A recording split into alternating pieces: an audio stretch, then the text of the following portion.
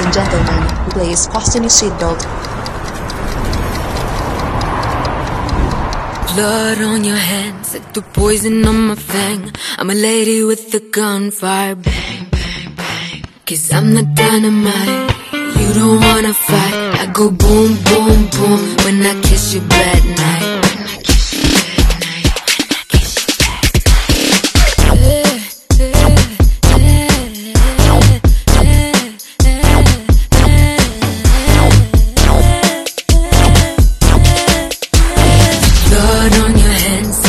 Poison on my fang. I'm a lady with a gunfire, bang, bang. 'Cause I'm the dynamite, you don't wanna fight. I go boom, boom, boom when I kiss you bad night. When I kiss you bad night. When I kiss you bad night. Ladies and gentlemen, please fasten your seatbelt. Blood on your hands, like the poison on my super. fang. I'm a lady with The frame is good. gunfire. We're good to go then, yeah? Yeah. 'Cause I'm the Okay, dynamite. recording is on. You don't Okay, wanna cool. fight. I So go Srinath, boom, boom, boom. I'm so excited to have you on this podcast. And this is going to be a very, very special podcast, personally for me, and then as well as all the fans who have been looking forward to watching Les Musk. And how I pronounced it right, Les Musk correcta? I think it's pronounced Le Musk. Le Musk. is how Le it's Musk. pronounced in French, and so the Le word is a French derivative, and Musk. Musk is it's English and French, or it's Or the same. Indianized. Possibly, yes. Okay, I'll stick with La Musk. Let's keep Okay, it La Musk. authentic. Right. So I have a lot of things to ask you about, and then this is going to be a very super informational podcast. And there's a lot of tech stuff that we're going to talk about, and then me coming from an IT background, I'm very intrigued with so many aspects. I just can't wait. So firstly, I just want to thank you for making time in your very busy schedule, especially now, for this podcast. And I'm really, really, really thankful to you for doing this. I'm happy to do this, and I'm a bit honored to be also on this podcast. With a lot of people who have come here, I'm just somebody not as great as what they've achieved. No, not at all. Yeah. So I'm really happy to be here as well. No such thing as you're not greater. You're absolutely. I mean, the fact that you're working with Sir and you've been working with him on this particular project for 6 years, for the last 6 years, you have a lot of stories to talk or tell, rather. So I have, but everything aside, before we jump into things, most important question, how do you have a Windows machine there? You just mentioned earlier. How did a Windows machine make it into the studio? You wouldn't believe it. Most of our work was done in Windows machines. So I was okay with that. It was more of the need, right? I don't think Sir is like a Mac person, and I mean, he uses Mac because that gets his work done. But what got our work done for La Musk was the ability to view in VR. And that was very important for us, and Mac machines still don't have VR compatibility as much as Windows machines do. So like most devices, VR devices were made for Windows, hardware, and hence we had to stick with Windows to complete the project. Right. Okay. Interesting. Yeah. Okay. Fine.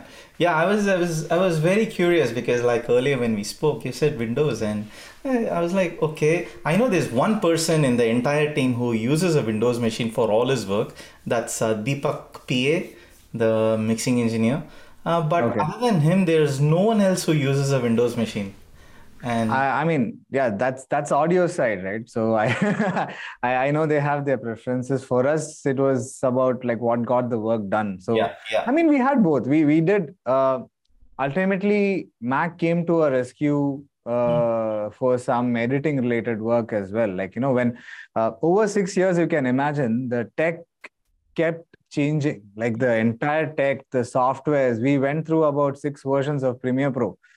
Just to edit the film. Like it started from 2016, 2017, right? Yeah. And it just kept changing for us. Change was something that we had to constantly deal with.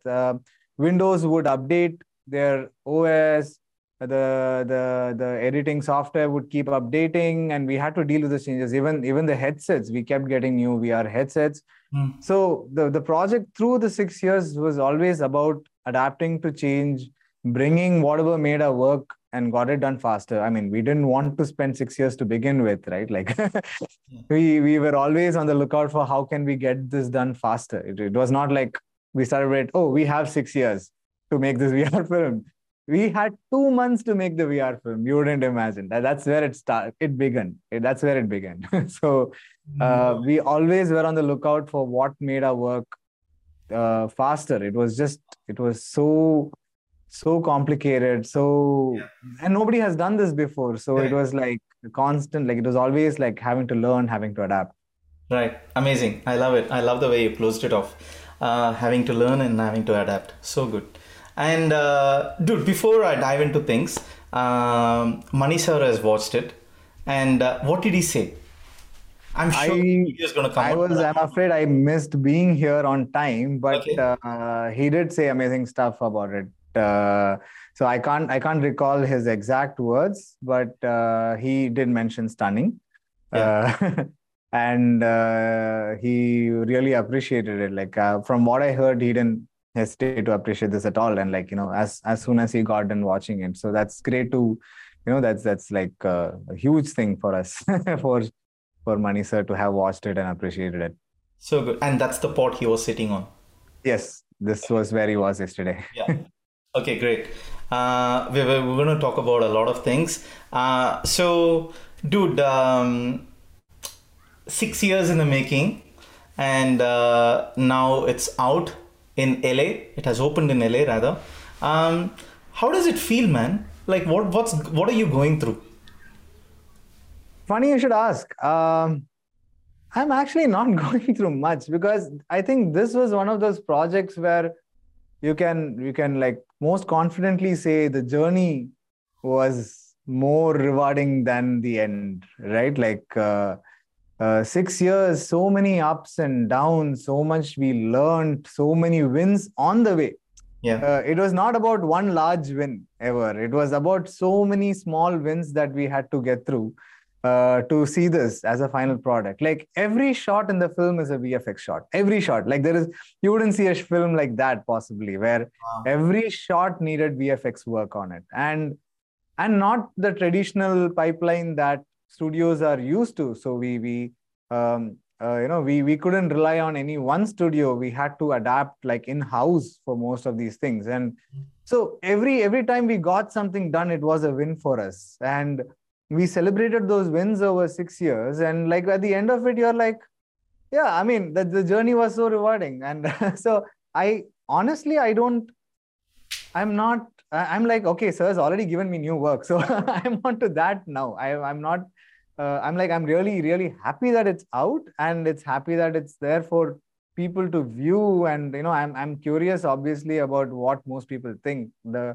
The Cannes premiere was a good experience for us as well, because we actually had people walk up and say the exact things that what Sir told us at the beginning of the project. Like, he meant this as a global film.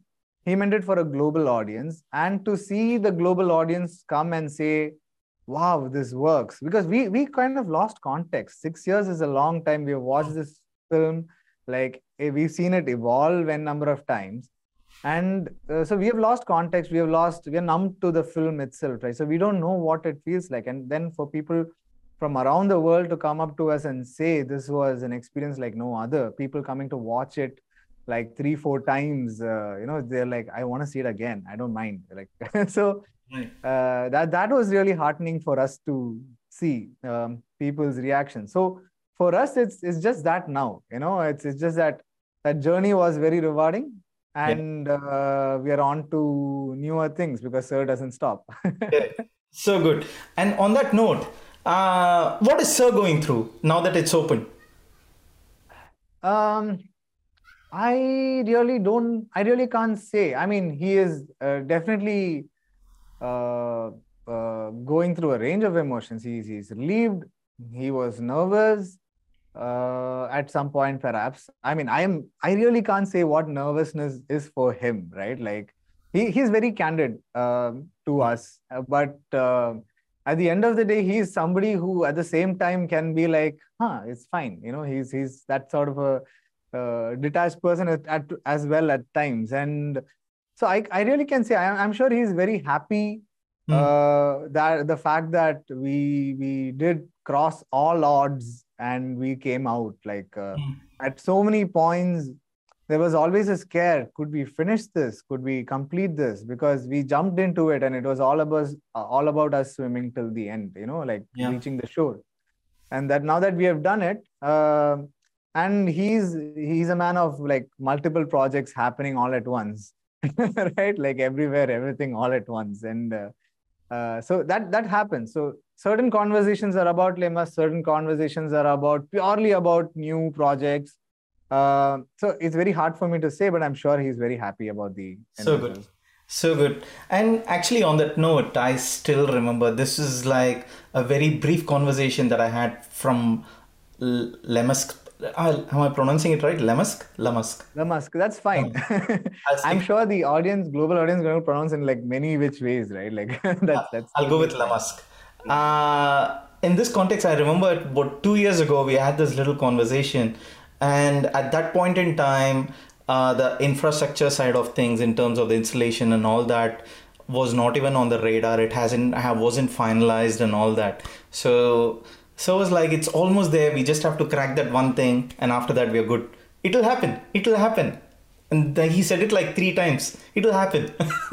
And today, it has happened, and it's out there. It's opened up, and I'm so thrilled. And I only got to watch a tiny bit of it, but I can't wait myself to watch the entire 37 minutes duration movie. Now the thing is, I mean, earlier, in our conversation, you mentioned that you had to do almost everything in-house, right? Because it's one of a kind and it's first time ever in terms of doing something with such a vision, first of all. What are the things that you had to do from an in-house? Like, what are the things you had to do in your studio? That is the studio where Lamask was completely done. So I'm afraid I changed location. Okay. Okay, this is where we have the exhibition set up, but the studio is upstairs. Right.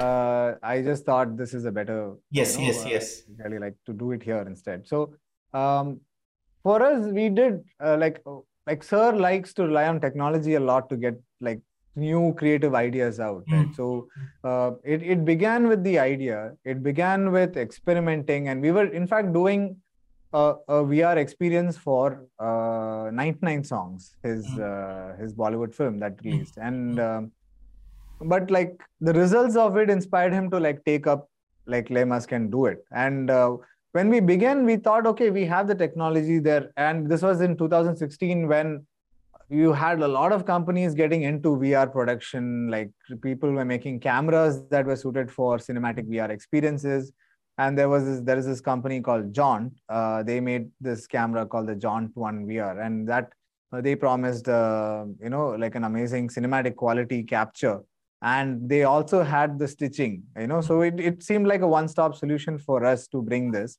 However, it wasn't like, okay, we have the shots plan, we'll do it. We did an entire previs in Chennai with stand-in actors to know if the story was working in VR at all. We had our own experimental setup, not the Jaunt one, but like, the smaller 360 cameras. We created a stereo version of it, and we made an entire edit of the film way before we actually shot the film to know if this story was working, if this medium works for us. Yeah. And that was crazy. So, and the best part is that we could use that previs to communicate to the actors and to all the other crew members, saying that this is how it's going to end up looking, like an idea. And VR is something that's like to be put into another reality is not something you can just tell people about it. It's an experience that they have to experience themselves to know what it feels like. And that really helped us orient a lot of our crew members, everybody to this. And once the shoot got done, which was exactly 6 years ago in November, the challenge was to, okay, now we have all this data that we need to get stitched. And it's not like we can stitch everything and start seeing. We can do a rough stitch of all the shots, but to get the fine stitch done, it cost us per second of footage that, we had to stitch. And we stitched it. We saw the results. Initially, we were like, okay, can we do better than this? And there was a lot of glitches. There was a lot of flickering and artifacts, and there were all these bubbles around the actors. And so, like, no tech, that's something we learned, that no tech is perfect. Like, it's always marketed as one thing, but when it comes to the final and the quality that Sir asks for, and that what he's looking for, and what we were also looking for. So we aligned with his vision with that one, that we don't want to release something that's, it had to be an experience where people felt immersed. And somehow the output we got initially wasn't it. And luckily, we had people in our team who could contact the company and get, push them to give us better output. And that came with its own set of problems, which we found solutions for in-house. Like when we stitched, it was a 24 camera setup, that there were 24 cameras roll like a pumpkin, and they roll simultaneously. And then that each of those 24 cameras that are pointing in different directions need to be stitched algorithmically on the cloud.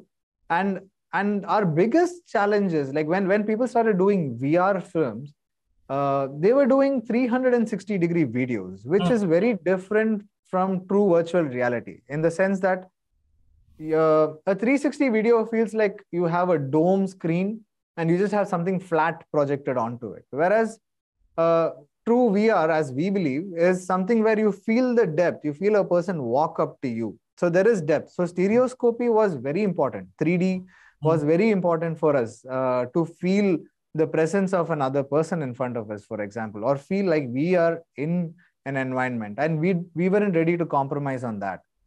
And that gave us 10x the problems. The fact that we weren't ready to compromise on that, whereas most people just got away with doing 360 videos and presenting their ideas.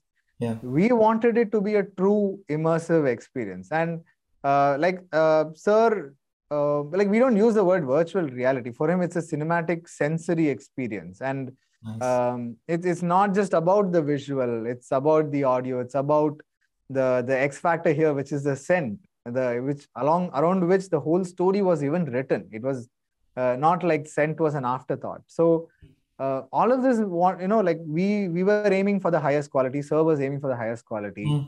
And we pushed the companies to provide us better quality footage, but it came with its own set of problems. And now we had to deal with that. And that was not something that's dealt with in a regular film industry pipeline, where they don't have issues of artifacts around actors. They don't have to roto out every actor in every shot, which is something that we did. We had to clean up every frame of the movie. Literally every frame of the movie had to be cleaned up. And this wasn't, again, in a format that people are used to. It's not a screen. It's a 360-degree video. Yeah. One for each eye. So that was a lot of volume of work that we had to deal with, and we had to come up with ways in-house, because there was nobody else doing it at the scale that which we were dealing with before. So that we had to come up with solutions ourselves. Right. Wow. That's been a journey for sure. And since you mentioned, so the footages that were shot like 6 years ago, did any of that had to be reshot, or So we didn't reshoot. We did a small pickup shoot after a year, where Sir had more ideas. Okay. And he wanted more shots in to replace some of the shots we had done with that camera. So before which we used a completely different setup.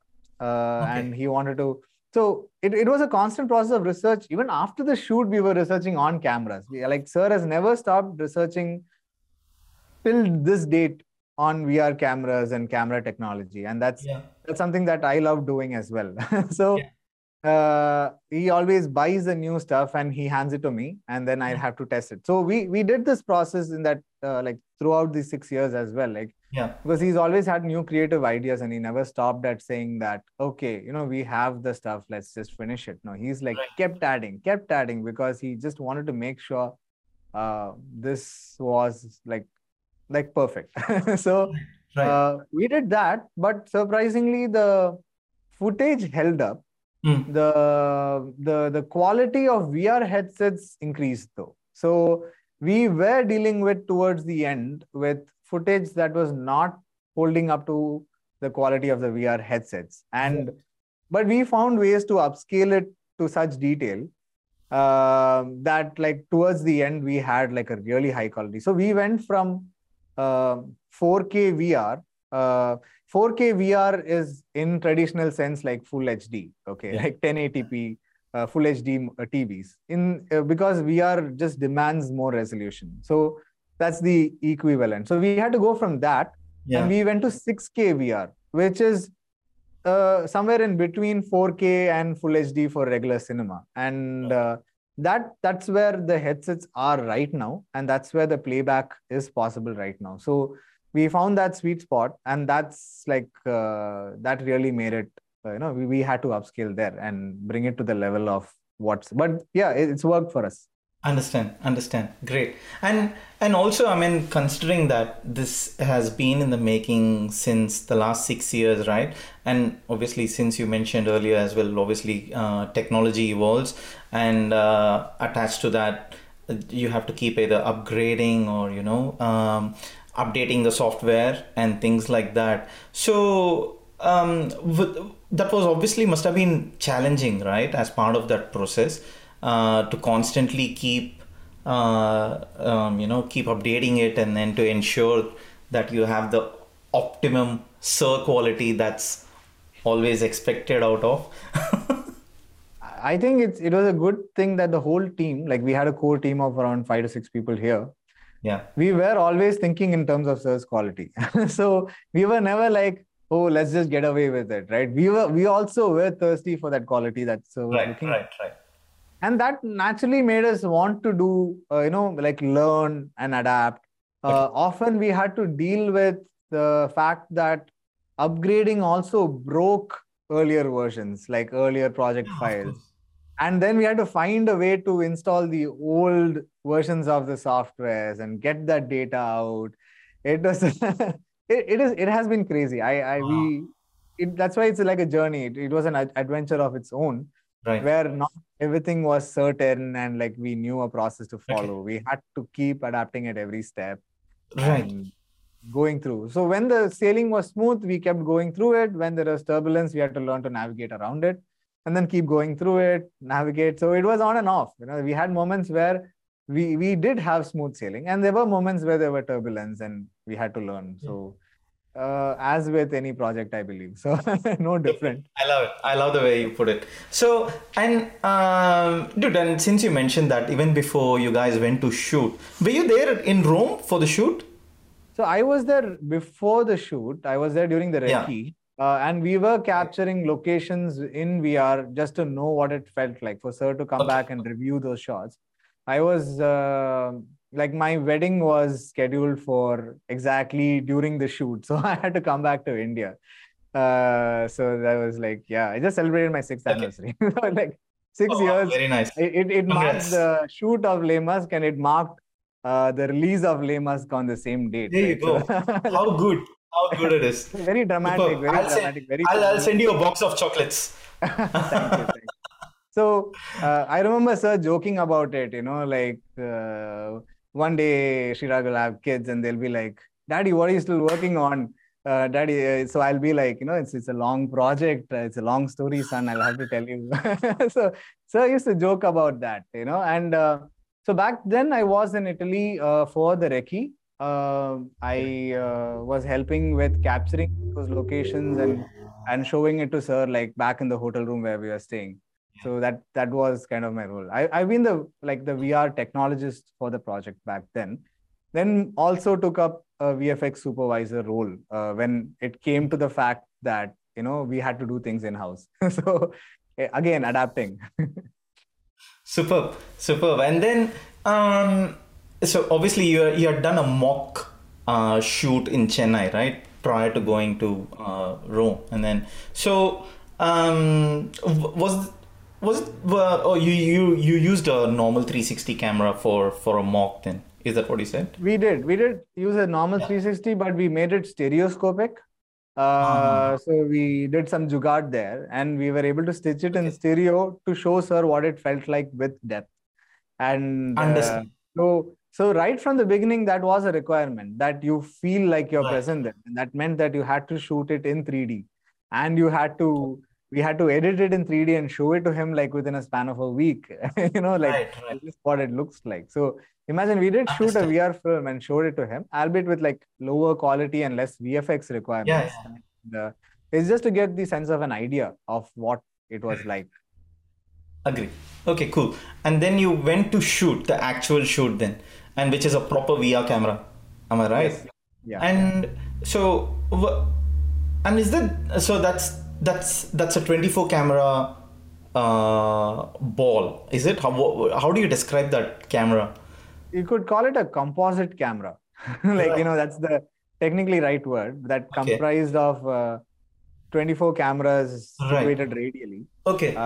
And that, because that was designed by the company and they designed the software to stitch it. Right. So we had like a one-stop solution to get both done, Perfect. like the capture and stitch. Just that we had to clean up the stitch and make it even better than what they gave us to get the quality that we Yeah. saw. Great. And like I said, apart from that, we had our own camera solutions developed in-house Yeah. Yeah. where we captured additional footage with. Yeah, of course. Okay. And now connected to that, what I was trying to ask was, so you had that, okay, composite camera. I'll go with that term for now. And so how do you go about like shooting a scene, right? So let's say a guy is just walking on a pathway, just making it up. I'm not saying that this is going to be there in the movie. He's just walking in the park or something. So someone holds the camera, or it's there's a rig that goes, or so it's just the camera is just in one position but capturing the entire thing around That's it, right? Yes, it was on a tripod. It was on a tripod and it was static. For most shots, it was static. Oh, We had okay. some shots that were also moving. Like we had one shot with it in a car, and we had a shot that was on a moving ferry boat. So, but like we never moved the camera as such. There was always a steady base to which it was rigged. Okay. Yeah. Right. So now with that said, what I'm trying to ask then is, what about the FPV and the POV shots as well? Like, because obviously from a VR perspective, I would like to see what the character is also seeing, something along those lines. Am I right? Am I making sense by asking this? I get what you're saying. Yeah. So how do you go about executing that bit? So it's just the fact that you use a regular camera instead of the place of the actor, right? You just position the camera there. So there are some scenes where you wanted to be in the actor's shoes and like and see what they're experience what they're feeling. And some shots are observing, right? Like you're observing what's going on Right. in the story. So you're an observer at times and you are the character at times. So it's just a matter of placing it like just any other camera. Like in a regular camera, the other actors look at the camera and talk to you, or they don't mind you at all and they go about playing their part. Okay. So you're just merely an observer and they don't look at the camera. So Right. Okay.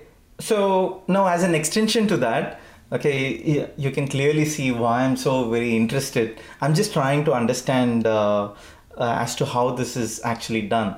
So now the bit is, what am I trying to ask? So this guy is walking or doing something. The shot is taken, and so you got the footage.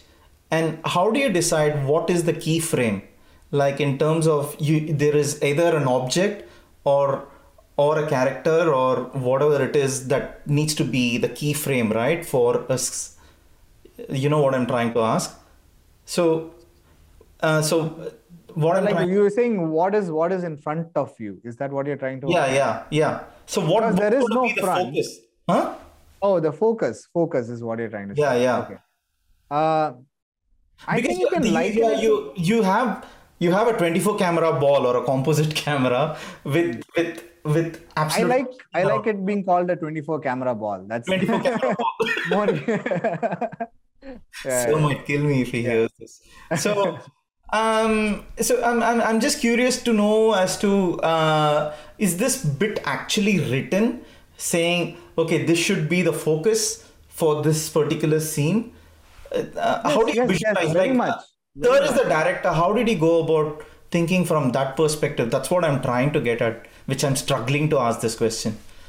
Okay. So I really think it's what the story demands, right? So the story demands a screenplay. Now your screen is much wider than your regular screen. It's all around you, right? That's the only difference in terms of like a filmmaker perspective, that you have a story.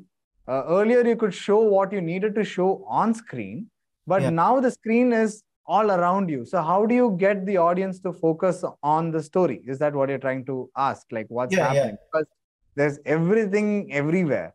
So one of the ways we are able to do it is by having the most prominent action and the audio in front of us. We can orient the view however which way we want in the edit, right? So we can have the action in front of us, and to prevent people from like looking all around, we have a chair that controls where they look. So you don't have to even worry about missing something, or you don't have to worry about seeing everywhere. The whole point is to just be immersive rather than be like, oh, it's 360, I have to look everywhere. Like the whole point is that you feel you're in that world, but as long as you're seeing something happening in front of you, you do follow it. Like as a viewer, you are intrigued by what's happening there. Of course, you want to know, okay, what else is happening? You can look around. A lot of the viewers we've seen actually tend to just sit and look. Okay. I don't know if that's a habit. I don't know how that comes. I have to admit I was the other way around when I put the Oculus on and I was watching the sample footage. I was looking everywhere to see what else am I seeing. Right. So in a way, you do in your peripheral vision see everything. But then when you're not seeing something interesting there, as much as interesting in front of you, you would come back there, right? And you have dialogues, you have audio coming from there rather than from everywhere else. Like there is ambient sound, but your actors talking is what's more prominent to you than somebody else talking. So you are focused to what's happening in the story, regardless of what's happening around you. And so that's one of the things that like worked for us. Like that's why the previous shoot worked for us, because we knew whether it was working or not. Indeed, to be focused. And it's not necessary that don't want to reveal much, that there is 360-degree action. There are places where there's only action in front, and it's only 180 degrees. So it's just the point of being immersive that was important to us, and not the fact that, oh, we have to show something everywhere, all around. It was not like we had to saturate the view with stuff. So we wanted to stick to the story, but we wanted to be more immersive than what a regular film can give. Like that's the experiment. That's Sir's experiment, and I think worked for us. Love it. So you got the footage now, and then you're on the editing table, which is, I think, yourself, right? No, the editor is Anand Kishore. Like to begin with, we really didn't have. We were kind of like polymaths. Like all of us on this project, we had to take up multiple roles. It was not like, so you can call. I was more of the IT administrator, the VR technologist, experimenting with workflows, experimenting with data, networking, visual effects, CGI. So my role was more of there. Anand Kishore was the editor on the project. Like that ended up becoming, eventually evolved into him. And we had an associate editor, Hashim Zain also.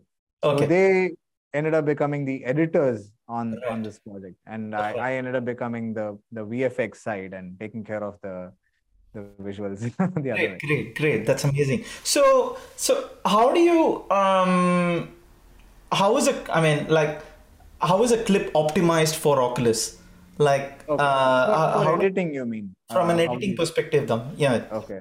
So that was a very early challenge. It's a good question. For us, the fact that we are not editing what's seen on a rectangular display, but we Correct. are editing something that's all around us, meant that we had to be able to see what we are editing from the timeline on a VR headset directly, and not like do something, export, and then see what it looked like. But uh, that was a huge challenge for us all towards the end, because editing by itself is a very performance heavy thing, especially with video, right?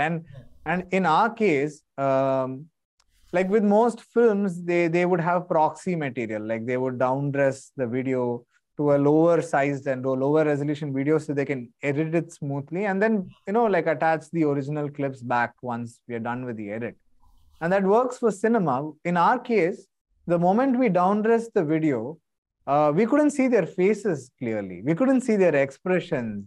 And the challenge was that you had to edit with knowing, is the expression right, is the actor performing correctly? And we had multiple takes, right? So you had to pick the right take Yeah. where it worked for the story. Maybe another take would have a better performance from the actor, but for all that, you had to see it in from the editing table directly on the headset. And that was always a big challenge for us. But we had softwares at that time that took up that actually upgraded, because VR was picking up at a great pace back then, like VR filmmaking. So some people had made, initially there were plugins, third-party plugins that we had to install. Then there was a native integration into Premiere Pro itself that we could directly view on the headset.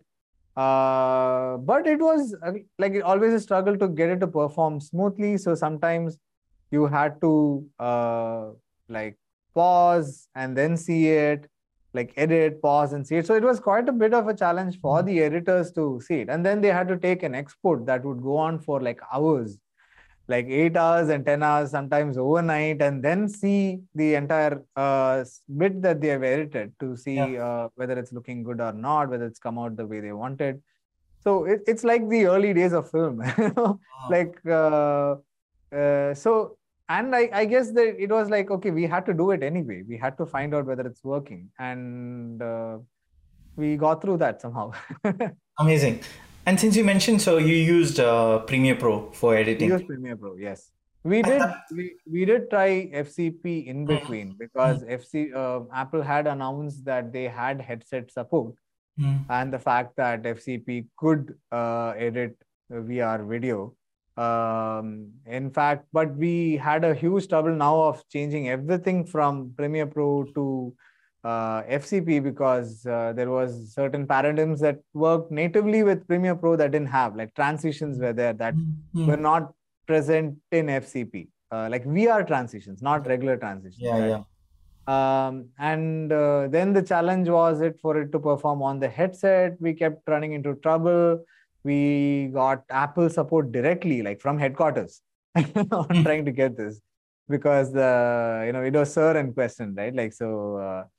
We did try all that, but then we came back to Premiere Pro eventually. And like I said, the hardware kept improving, the software kept improving, to a point where things we kind of stabilized with how we worked, and we found a workflow. But yeah, rocky start, but then steady going. Right.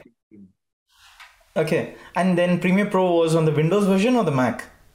Windows machine, because the VR headset worked on the Windows machine. So understand. And as part of this journey, you must have seen multiple revisions of Oculus as well, right? Yes. We had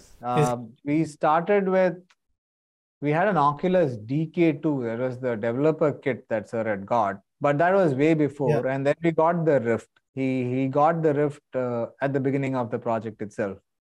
After Rift, we tried the HTC Vive. So we have like a huge range of headsets here. We've tried everything. So Sir's bought the HTC Vive, and we tried with that. So some systems for VFX were using the HTC Vive, some were using the Oculus Rift. And then Samsung came along and brought in their headset that worked natively with Windows, the Samsung Odyssey headset. And that's what we used for bulk of the project. Like that lasted us the longest time because it was an upgrade. It was an OLED display, didn't need additional sensors. You could just like put it on. And we somehow got through with that until they stopped production, unfortunately. And now we moved on to HP headsets, which is in production, has a higher resolution display, and that's what's on the positron chairs now. So which is why, like I said, like the Samsung, we were fine with the Samsung nearly all the way till the end of the project, like nearly like 5 years. And then the HP headset came on, and we had no choice but to like make our visuals match up to that. Like, you know, surprisingly, some visuals did. Some visuals sort of degraded along the VFX pipeline. We had to give it to additional vendors, and it was not like we knew what went on inside. So when they were finished with it and gave it back to us, with the older headsets, we didn't know the difference. But when the new headset came along, we were like, oh my God, the quality has degraded so much. It's like getting a newer pair of headphones and like, oh my God, like this sounds so bad, right? I thought it sounded good all this time. So that's what we had to deal with. And okay, like now what can we do next? How can we bring it up? And we did just that. Love it, love it. Now I want to switch over to the cool stuff that you got right behind you, the pod. And now the pod, of course, I've experienced the installation here in Melbourne. I loved it and spoke about it with Sir as well.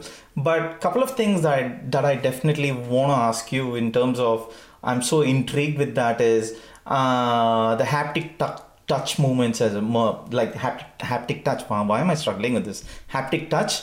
Haptics. I think that's it. Haptics means haptics. Yeah. So why am I on? Sorry. So how are these programmed? How is this programmed with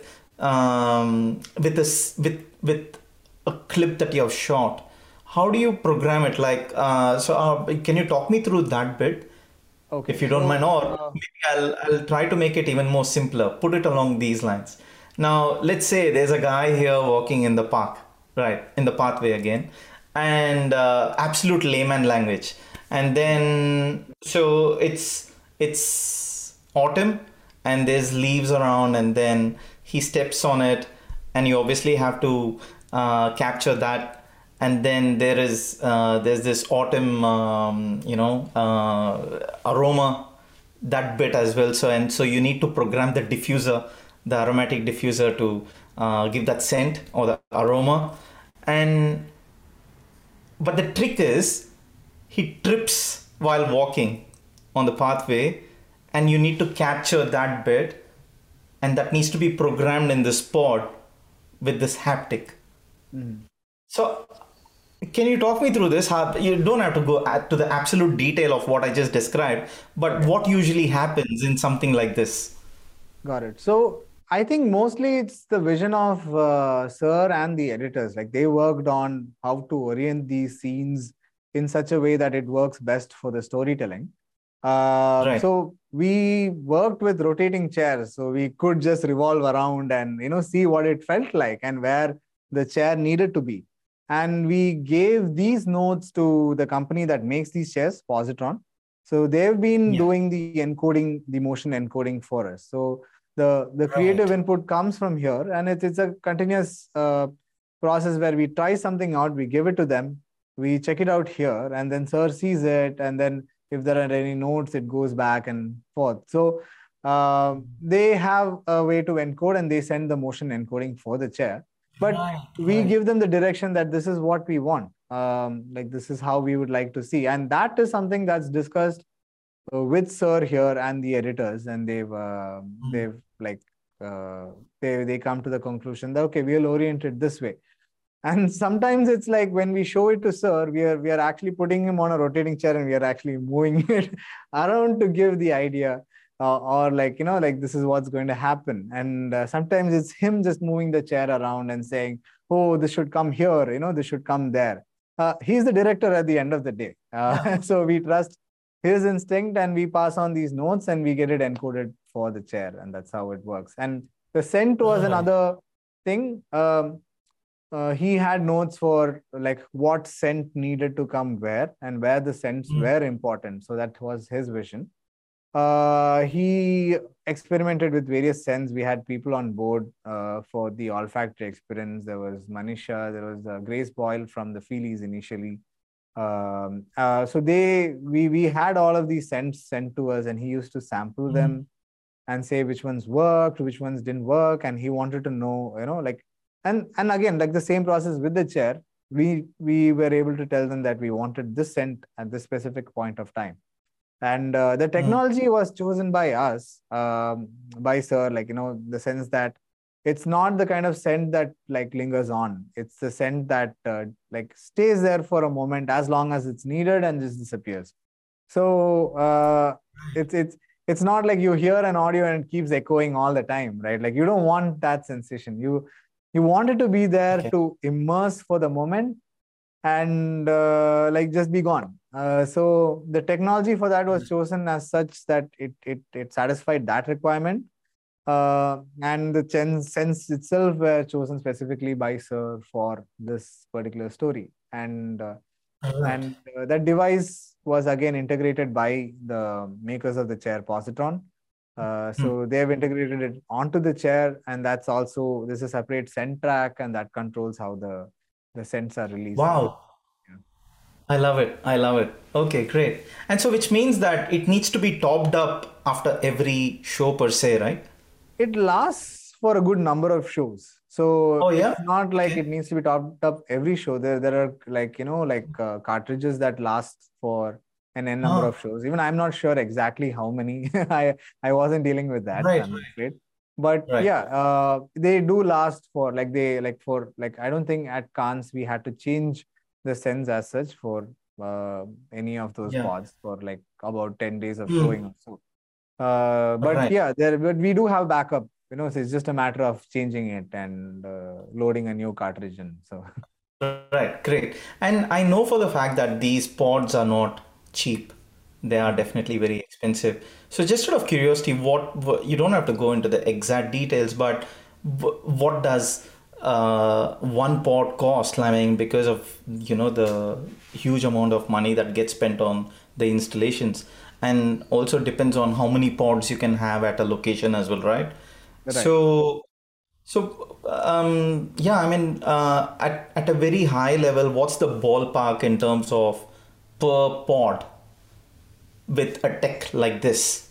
So, I mean, I've not been updated on the latest numbers. I know something from like way long back, way long back. So I assume it's costing way more than $50,000 per chair. That's my ballpark. I would assume. Yeah. But for sure. But then like I don't know what the numbers are now. Like I know. The chairs themselves have changed, so they're not the same. Like Positron have updated the chairs and the tech since the first showing that we had at NAB. That was back in 2017. So the numbers I have for you are from then. So I might be very mistaken about the numbers, but let's say like tens of thousands of dollars, right? Like it's the tech. I agree. And now the sound that we experience, while watching the movie or experiencing the movie, let me put it that way. You must have tried and tested a number of headphones to suit that, right? And then you must have benchmarked something.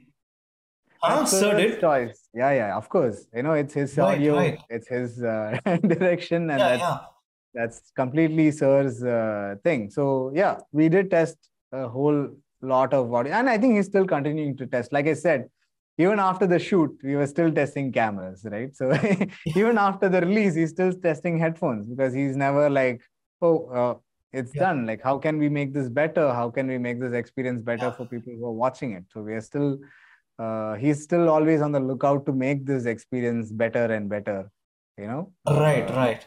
with the Yeah. practicalities, of course. But yeah, Because as I said, I experienced it here at the installation here in Melbourne, and these are the things that was kind of running in my head as to, okay, you obviously you cannot have just an ordinary headset on your ears. It needs to be something very specific from Lemesk perspective, and not the random footages that get shown here as part of the show.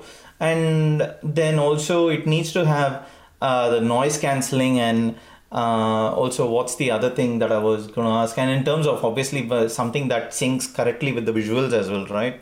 So yeah, I mean, I was just curious along those lines, that's all, as to, okay, has there been a benchmark set that this is going to be the headset that needs to be there for every single pod when this movie is played? Is that how it would I, be when it comes I out? think so. I think so. Like how in cinema, you have Dolby Atmos as a standard, Yeah, right? For as the example, standard. or like Yeah. there is THX, or there are so many Yeah. standards for which the audio is mixed, and they would have Yeah. a reference set of audio back in the studio to know that what people are experiencing is what was mixed in the studio. Like as the director, like expects people to feel it.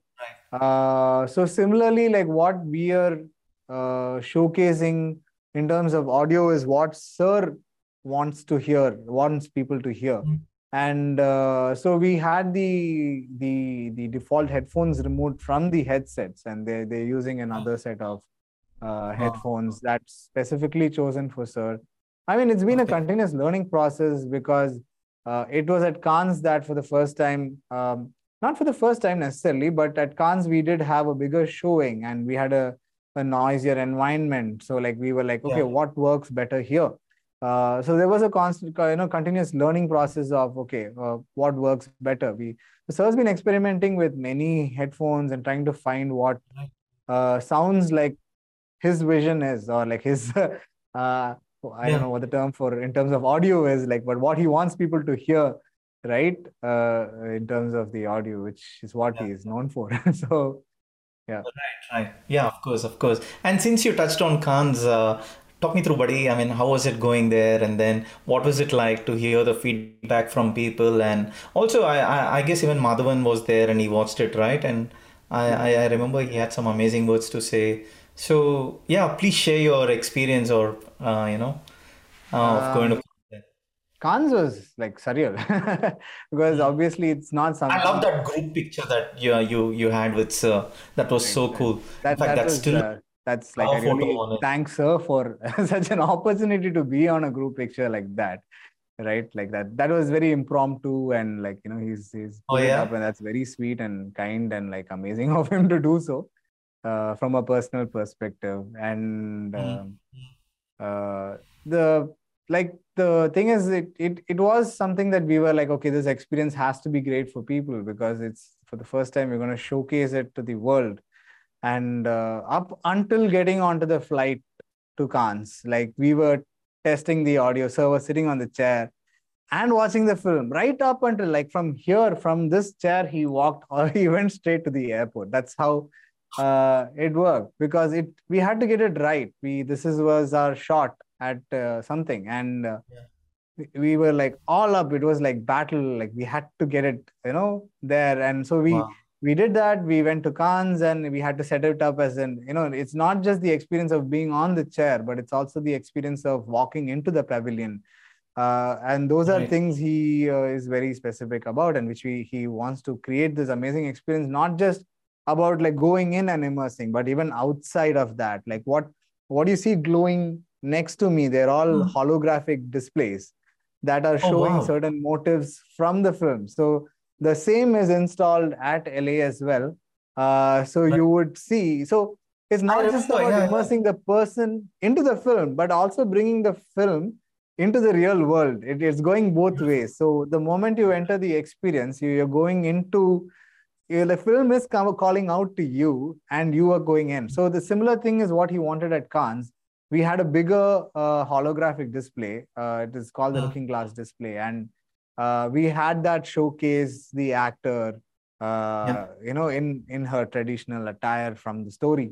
And that was such a wow thing for people to walk in and just see that. That was one of those things. And apart from that, uh, since it was a showing, it was an opportunity for a lot of people, like you said, like a lot of celebrities, a lot of people to come and watch it. It was good to get their what they felt.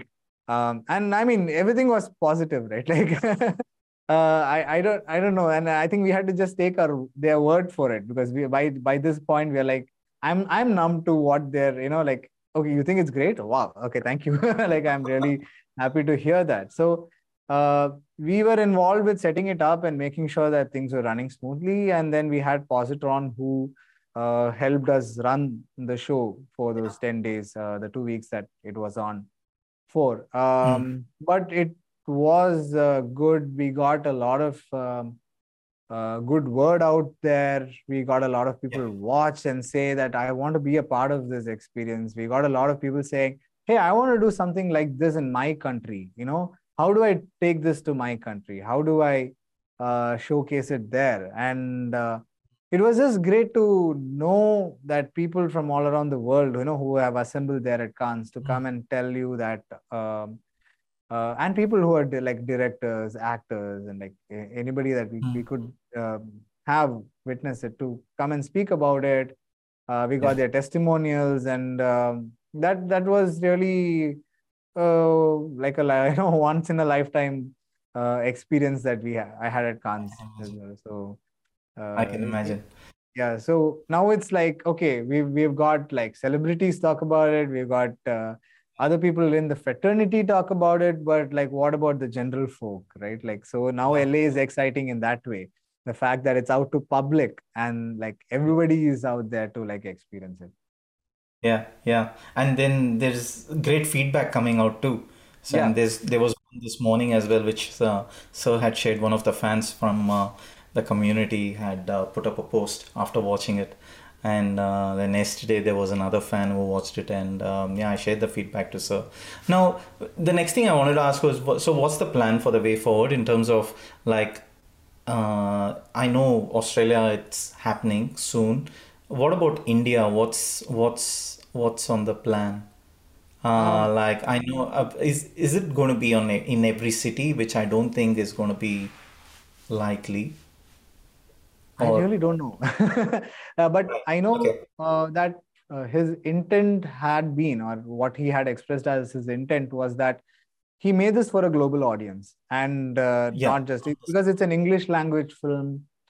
Full cast has been like non-Indian cast, and like he wanted to not make it an Indian film, or he didn't want to make it like, he wanted to make it a global film with a story that people around the world can connect, and not like say that okay, we tell stories about India, but we're telling stories about the world. So it's a world film, and he wants to showcase it to the world before he does bring it. He definitely is bringing it to India, and I'm sure when it comes here, it's going to be in a big way. So up until that point, I think he's going to hit the circuit where he takes it to Europe, the Middle East, everywhere else, and like get all of that going. Because he didn't specifically make this for an Indian audience, so he's making content for that, like in his music, his movies. That's been happening as well parallelly. But this particular piece was for a global audience. So with I believe that that was what his intention was, and then he wants to deliver it there before he can bring it to India. But if it does come to India, I think it would really depend on what opportunities are there, and what's the best. I think an assessment would be done to know where it would be premiered. Or like where it would be showcased within India in India itself. So, but I think it's safe to expect it to go around the world before landing here. Which makes complete sense. Yeah. And I can't wait for that to be opening here in Melbourne, because the installation is here. It's ready. I'm waiting. And now moving slightly away from La Musque, because I think we have spoken enough. Coming over to you, I was looking at your website yesterday, and then looks great, by the way. I loved it. And I saw a lot of emphasis on color grading on a number of things that you have worked on. So, do talk me through is what exactly is color grading? I mean, in my eyes, it's definitely not just applying the filters. Okay, that's it's a very silly way of saying it. But what I'm trying to ask is also bringing in from the Lamas context. You obviously choose a certain palette, right? When even before you go to the shoot and stuff like that, and then you kind of stick with that palette on the editing table, and then do you come up with custom color gradings and things like that to suit what the vision is and things like that? And yeah, I mean, talk me through that, buddy. What exactly is happening in the color grading world? Right. So, in a regular film, you would do that because it's more of a cinematographer's vision in the Right. traditional film thing. Like the cinematographer has a way in which he wants to capture the image in order Yeah. to set the mood or the tone for the story, and there is the and possibly to make it look natural sometimes. Sometimes to uh, give a certain effect of either Mm, epicness or like a moody mm, scene. mm. So the color would be set with the lights to begin with, but then Yeah. because you have digital tools available for you, you are able to manipulate and fine tune it in post. Yeah. And that you can bring it to the quality that, okay, this is what I wanted to achieve. Great, now we have it. Like, even though you might have missed it in shoot itself, like you would have got the general tone of it by using a certain color of light, but Mm, you're like, oh, but it's a little too bright in here, it's a little too dark in here, I want these details to show up, but I want these things to be more subtle. So color grade is about being able to manipulate the image in a way that the color complements the story, the mood, the emotion at that specific point in time again. So it's all about the story, right? And like what works best for that. And again a creative art, I would say, to come up with right. like figure that out. Yeah. Great. Awesome. Yeah, I mean, I was just curious. I was just keen to ask you because almost every project that you had worked on, there was color grading there. So I was just keen to ask, okay, from your perspective, that's all. And now, talking about some of your earlier work with Sir, which one was your first ever project? Was it Ninja Year Promo or the KM one, Rolly? So when I did meet Sir, he said he wanted somebody at KM to do put out content Yeah. from there, and so that's where I started with, because I used to do shoots as freelance, so Mm, I used to shoot, mm, edit it myself, and then like put out content. That's what I was doing back then. I used to direct music videos, so any kind of video production was my yeah. thing. And so he put me on there, but the Rolly was one of those experiences where he had a vision, and I feel I kind of superseded that, and I told him, "Sir, this might work better," and he's like, "Perfect, do it." Uh, and it got done, and he really appreciated for that, and that was really very, like when Sir appreciates you, it's something like, oh my God, you feel like a child, being awarded a star. Like it was such an Mm, experience for me the first time. But Ninja personally for me was way more emotional, because this was the first time that I did a video and Sir yeah. put music for it.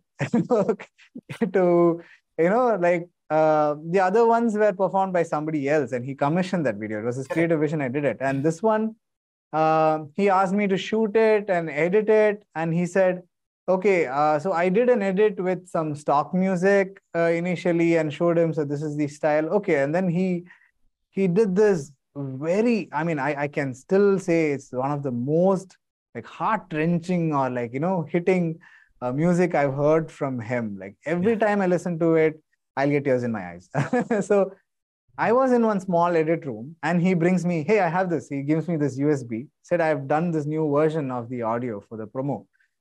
So put it on and let's see how it sounds. And I was there sitting with him and listening to him, it for the first time. I was like, I was Yeah. privileged. I felt privileged to like hear something like, uh, A.R. Rahman does music and you're the first person to hear it, right? And I put it on, I heard it, and it was so haunting, so beautiful. I was so moved. I was like overwhelmed by the fact that the man is sitting next to me and the fact that the music is haunting, all at once.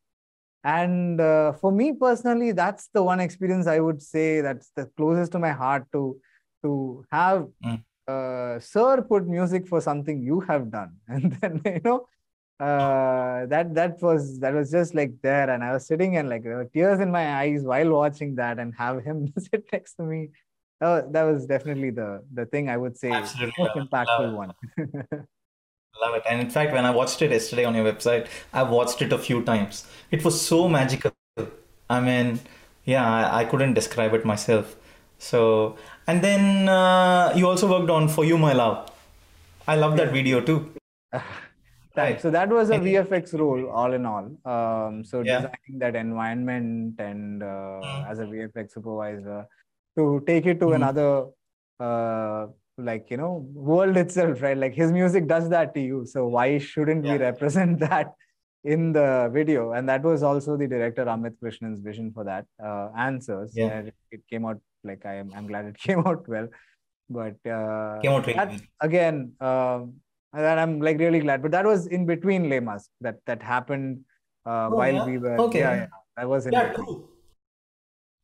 That must have been sometime in 2018, I think. 2019, I believe. 2019. 2019, huh? Ah, yeah. Could be. Uh, was it the Chennai concert or something? I remember I was there in India when this released Okay. For You, My Love. And yeah, on the day of the concert, I remember like in the afternoon we were about to go to the venue, and then this song released like an hour before that. Yeah, Okay. that's I how I don't remember it. recall. Quite recall. Yeah, But yeah, yeah. No, no, no. And so totally away from an ARR thing, you also worked on Suzuki Jigsaw. Uh, and I obviously I had to talk about this because I have that machine with me. I have a okay. 1000 cc Jigsaw here, and Okay. I was so happy to see that. Talk me through that bit, just for No, fun. I used to do motorsports shoots. I had a team. Like I used to work with them. Like they were the ones who commissioned it, and I used to be a part of that team. So we did Yeah. motorsport shoes for a lot of brands. Like you would have seen Tata, Prima, the truck racing, and Oh, Volkswagen and Suzuki. So it was always exciting to like capture because it's not motorsport shooting is something that's like very high speed, and to know yeah. the nuances of like how they go about racing, like the and like what they have to do and prepare what they have to do to prepare for a race event, like to be able to Yeah, capture yeah. that, to understand that used to be good fun. Like those days of when we used to shoot, it's all about running around. The bikes would like zoom past and we used to also run along with it to shoot it, to make it to bring that, to make it dynamic, and then come back to the hotel Yeah. room and then pick which shots we like, we edit it. So it was nice. It was like it was a phase of my life where that I So still good. love shooting, and only when it became Les Mis, I didn't touch the camera for a long time. I was behind a screen because I was on post production more than I was Okay. on camera. But that shooting motorsport was always fun. Like they say it's Awesome. dangerous, but it was fun. Yeah, and dude, I mean, look, I'm going to stretch the boundaries of our friendship now. So Okay. when Lamask opens up in Melbourne, please do come along with sir, and please bring your camera along, and then we'll go for a ride. Sir's wish. I hope he takes me to Melbourne. That's his wish, really. I'll tell him. I'll Because tell we're him. we're working on things that he wants me to work on. So I really that's really up to Sir. But if I do, yes, we're doing that right. So we'll shoot something. Right. And coming towards the end of the podcast, before I do have some tiny bits before we wrap up. I did tell you it was going to be a long podcast, so sorry. And but you know, I have learned so much in this podcast, and I still feel that there's much more to learn. but I would probably reserve that for the part two of the podcast. That's probably when I have watched Lemesk, and then we do a debrief of that, and then go deep dive into various other aspects that I may not have covered. So, with that said, is there anything that you want to talk about that I have not touched on? Any topic under the sun? So, like, one of the things we are proud of is that the entire CG for this film was done in India, in Kodambakam, in Oh, our studio, right here.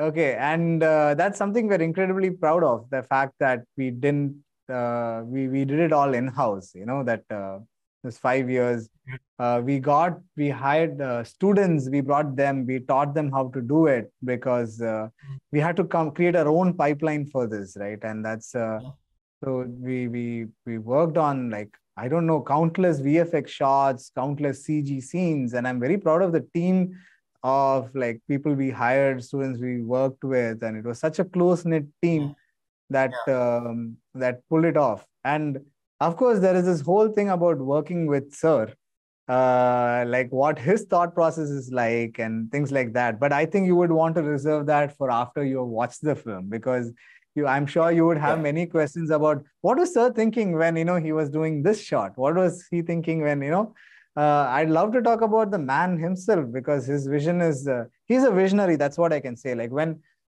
Cannes opened up to such positive reviews for us, we were left wondering that he saw something that we couldn't see. Like, he saw something at the start of this project with the story. He wrote the story, right? With the story that he wrote, with the experience that he wanted to create. He saw something at the start of it that now when you see those people in the West react to it in such positive, overwhelmingly positive way, and it's not just positive. It's not like, yeah, it was good. It's like, wow, I can't believe what I just watched, right? Like those kind of reactions when you get, you can't help but wonder that what a visionary.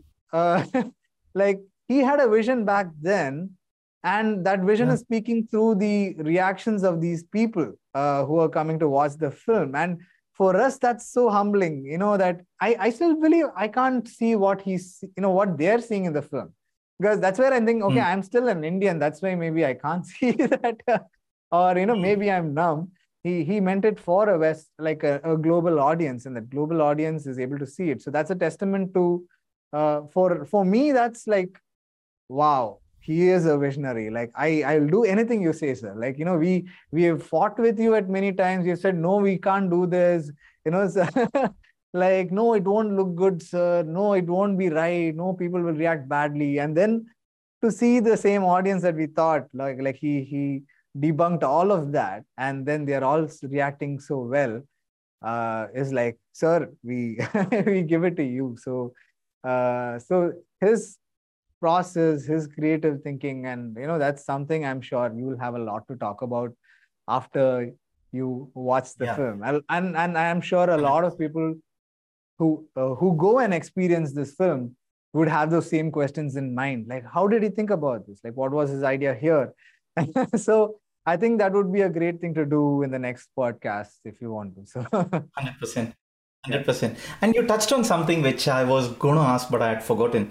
So in the even just before the premiere in LA, Sir was asked a question by the host about something like the technology evolving and things like that, and then he gave an example of you working on something for 9 months, and he decided to scrap it. Did you watch that bit? No, I haven't. I haven't. Basically, apparently, so just to give you the backstory, you had worked on something and you apparently said, sir, I worked on this for 9 months. And Sir said, I don't care, do this. Okay. I'm sure that's happened many times. Like, I'm not okay, for an audience, it's new. But you should know that the original film was 72 minutes long. And that's what we Ooh. Okay. So we so what you're watching is the creme of the creme, like, but there is so much hidden content, like so much bonus content out there that's way beyond this film that, we have worked on. So you can do the math, 37-minute film from a 72-minute thing. So we've worked on a lot. But when he said, when he did bring it down to 37 minutes, obviously, as somebody who's worked on for like 72 minutes, you would feel like, oh my God, like, I did work on so much, right? Like, that's like saying 3 out of 6 years, almost nearly that. But when you see the end product and you're like, okay, we got what you want, sir. And you're absolutely right with doing this. Like, so there is no regrets that, we had to make a 72-minute film to make a 37-minute film is what I believe. Like, that was the process. It was not like, it's not a loss. It's in fact a lot to gain. I've learned so much, and we have all learned so much as a team with doing that. And we also have all that bonus content, like, so it's not just his film. There's going to be so much more than this that he has planned. So it is exciting. So you can imagine, you're going to watch the film. You watch Scent of a Song, right? Which was the shortest 6-minute piece. And then you're going to watch this 37-minute piece. And then knowing that there is still so much more coming from this, you are going to want it. I hope so. So am I right by saying it's going to come on to the Oculus store eventually? We have plans. Okay. And I mean, the thing is, the experience is something that needs to be experienced as a whole on the chair, right? It's not something you can sit on your couch and watch. It's not the same experience. It's like taking 2 parts of it and giving you 1/3 of it, right? Okay, I'll get my partner to push the button on the thing, the scent. Yeah, please rotate my chair. Like, when I sit on it. You're not getting the entire experience, and that's what he wanted. That's why it's not releasing like direct to a VR headset. But eventually, we do want more people to know what this is like and be excited and want to come and experience the whole thing. Hopefully, like, to tell them that you saw this, but the experience is much larger than that, right? And so we do have plans. We are trying to see how that can be worked out. What's tricky about VR and VR devices is that we don't want to give them a bad experience either. It's very tricky. It's very tricky. We have spent a lot of time to make sure that the audience is in absolute comfort. People don't want to take off their headsets. They can stand 37 minutes. I mean, that's a question we've been asked a lot of times, is how can people sit for 37 minutes in VR? We made sure they can. Like, we put the effort to make sure that it's absolutely comfortable. So, and we're not ready to compromise that if we feel, I think Sir is not ready to compromise that if it feels that people would wear a headset and not get that comfort. So we want to make sure, even if it's released for the Oculus, it's absolutely comfortable. They're getting the best experience that they can, because a lot more challenges, because you have to stream the content, you have to make sure it's at the highest resolution. It's way more demanding than what you're streaming with cinema, right? So all that is being worked out, and we hope that we can release it out to the public who would see that, experience it, see and hear it, and want to also feel and smell it. So of course. Come to it. I can't wait. And in fact, I mean, almost every single time I talk to Sir, it's always about Le Musque and the tech behind it and all that. And I love it. So the other bit that I wanted to ask you was the recent promo that came out, for Le Musque, the audio which was on it, right, which was so catchy and it was so amazing. Why hasn't that featured on the soundtrack yet? Because the soundtrack is out on Apple Music, right? It would be a shame to say that I don't know. Okay, right. No, yeah, but yes, that's the truth. He's put me on some things, so I have kind of understand. Yeah. He's always on to exciting things, so now I'm excited about new things that I have, that he's planning to do. Right. And I'm on that journey now. Okay. So I do keep up with the stuff. Okay. I'm oh my God, I want time to post about Les Musk. I've not got his time to post about, like, I worked on this film for 6 years. It's been a journey. You can post about this podcast then. Yes, that's why I really hope that, this is a bigger post and that people can, I can talk about it this way. 100%, But 100%. I just felt like, oh my God, what he's doing now is more exciting than the previous one. And, he's always like really inspiring that way. Of course, Right? of course. And so yeah, I didn't realize that this track wasn't on the official soundtrack. So It wasn't there. and the fact that I've heard the soundtrack of Les Musk over and over again for I know. so many years, it didn't like strike me to go and like check it No, out. I love the soundtrack. I mean, in fact, I heard it only a couple of days ago. In fact, it came out very recently. So, what's the next big thing? You don't have to go into the details. I mean, I think this is just the beginning for us for Les Musk in a way. Right. That it's just starting to show, right? Like it's The possibilities. still a long journey. It's still a journey to take around the world. Yeah. So it's not the end yet for Les Musk itself. And so as we're doing this, there is still requirements coming up for this film in which we want to, like I said, the holograms that we are creating to make the experience center more beautiful. He's going to have more ideas to make the experience center more amazing, like depending on where he's taking it. So I don't think my work with Les Musk ever ends. Like it's not like I was a VFX supervisor and it's over yet. But he has like 20 plus projects running all at once. Like he's a man of so many ideas, and this is a phase of Rahman sir that people are going to experience for the first time, right? Like it started with One Heart, then there was 99 songs. Yeah.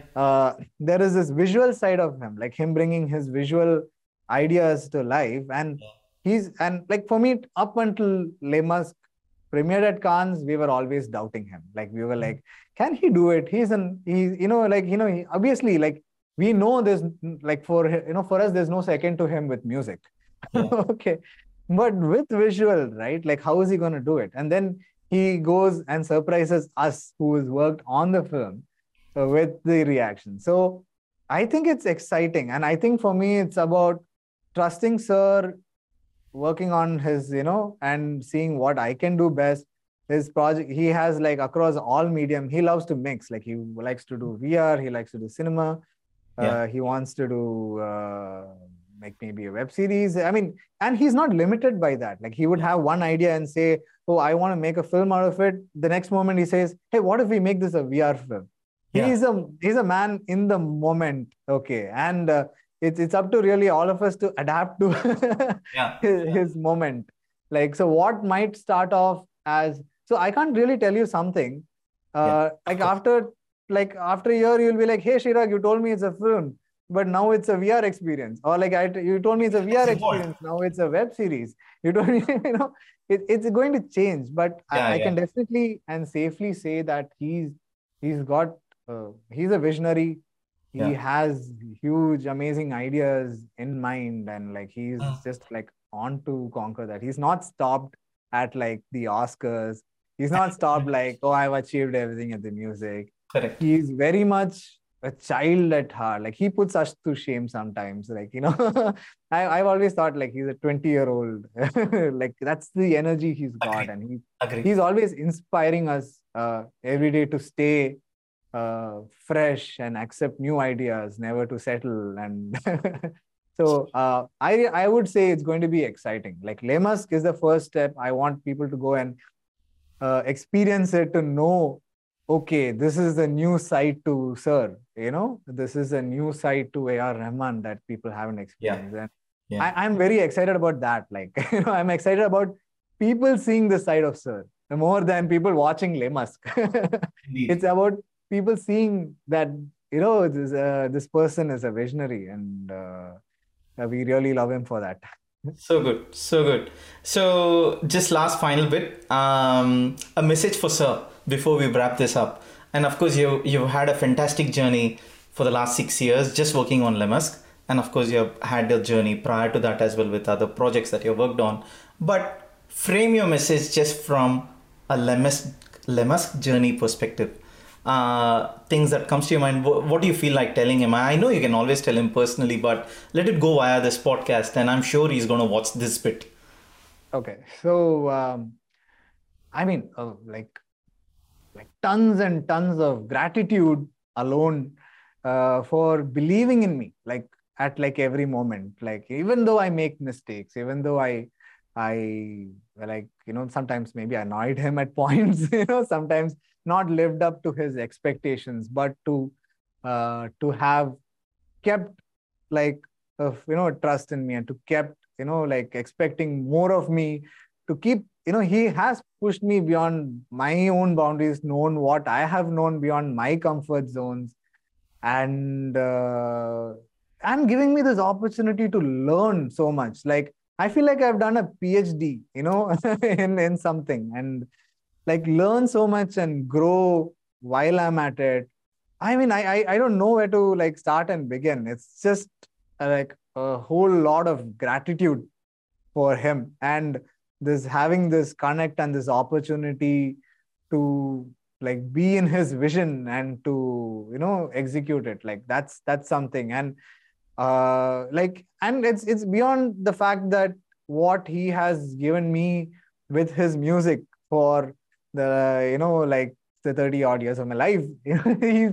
He's beyond that, no, to push into something else, like to know him, to get to know him as not just a musician, as a mentor, as a father figure, as somebody who kept believing in me. That I have just like a whole lot of gratitude to him.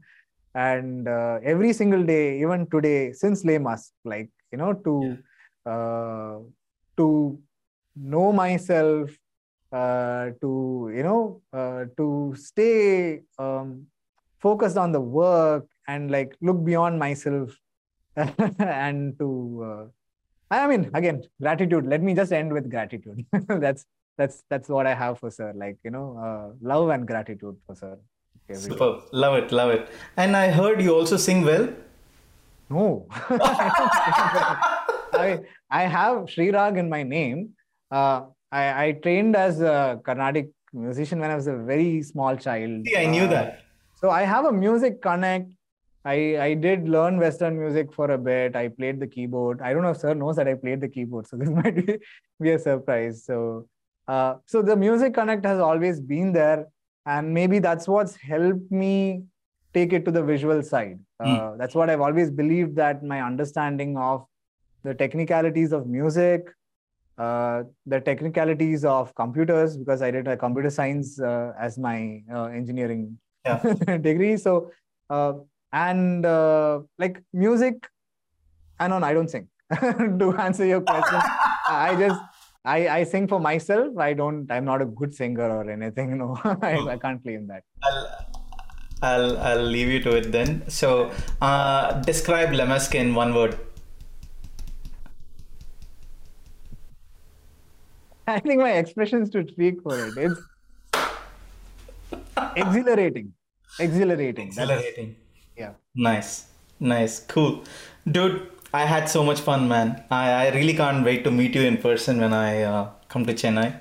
And there's so much to talk about just about this movie. And I know for the fact that even beyond the stuff that you have spoken about in this podcast, there's so much more which we have not even touched on.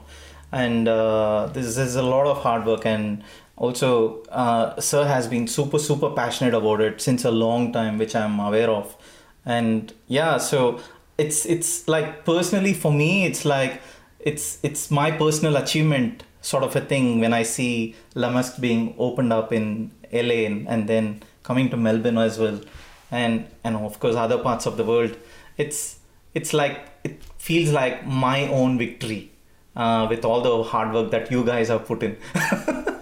But it feels nice. I mean, even for when I went to check out the installation here, I was so excited, and Yeah, I described that to sir as well, but it felt like Ladies and gentlemen, my please own fasten thing your is about to seatbelt. come here, and I can't wait to experience it. So that's the feeling I had, and I can't wait. So that's happening soon, which I'm sure.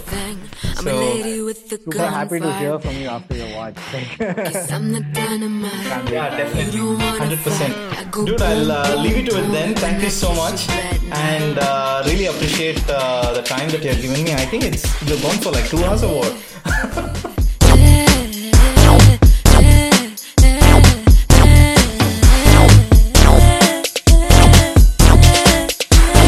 Blood on your hands, the poison on my fang. I'm a lady with the gunfire, bang, bang. Guess I'm the dynamite. You don't wanna fight. I go boom, boom, boom when I kiss you bad night. When I kiss you bad night. When I kiss you bad night.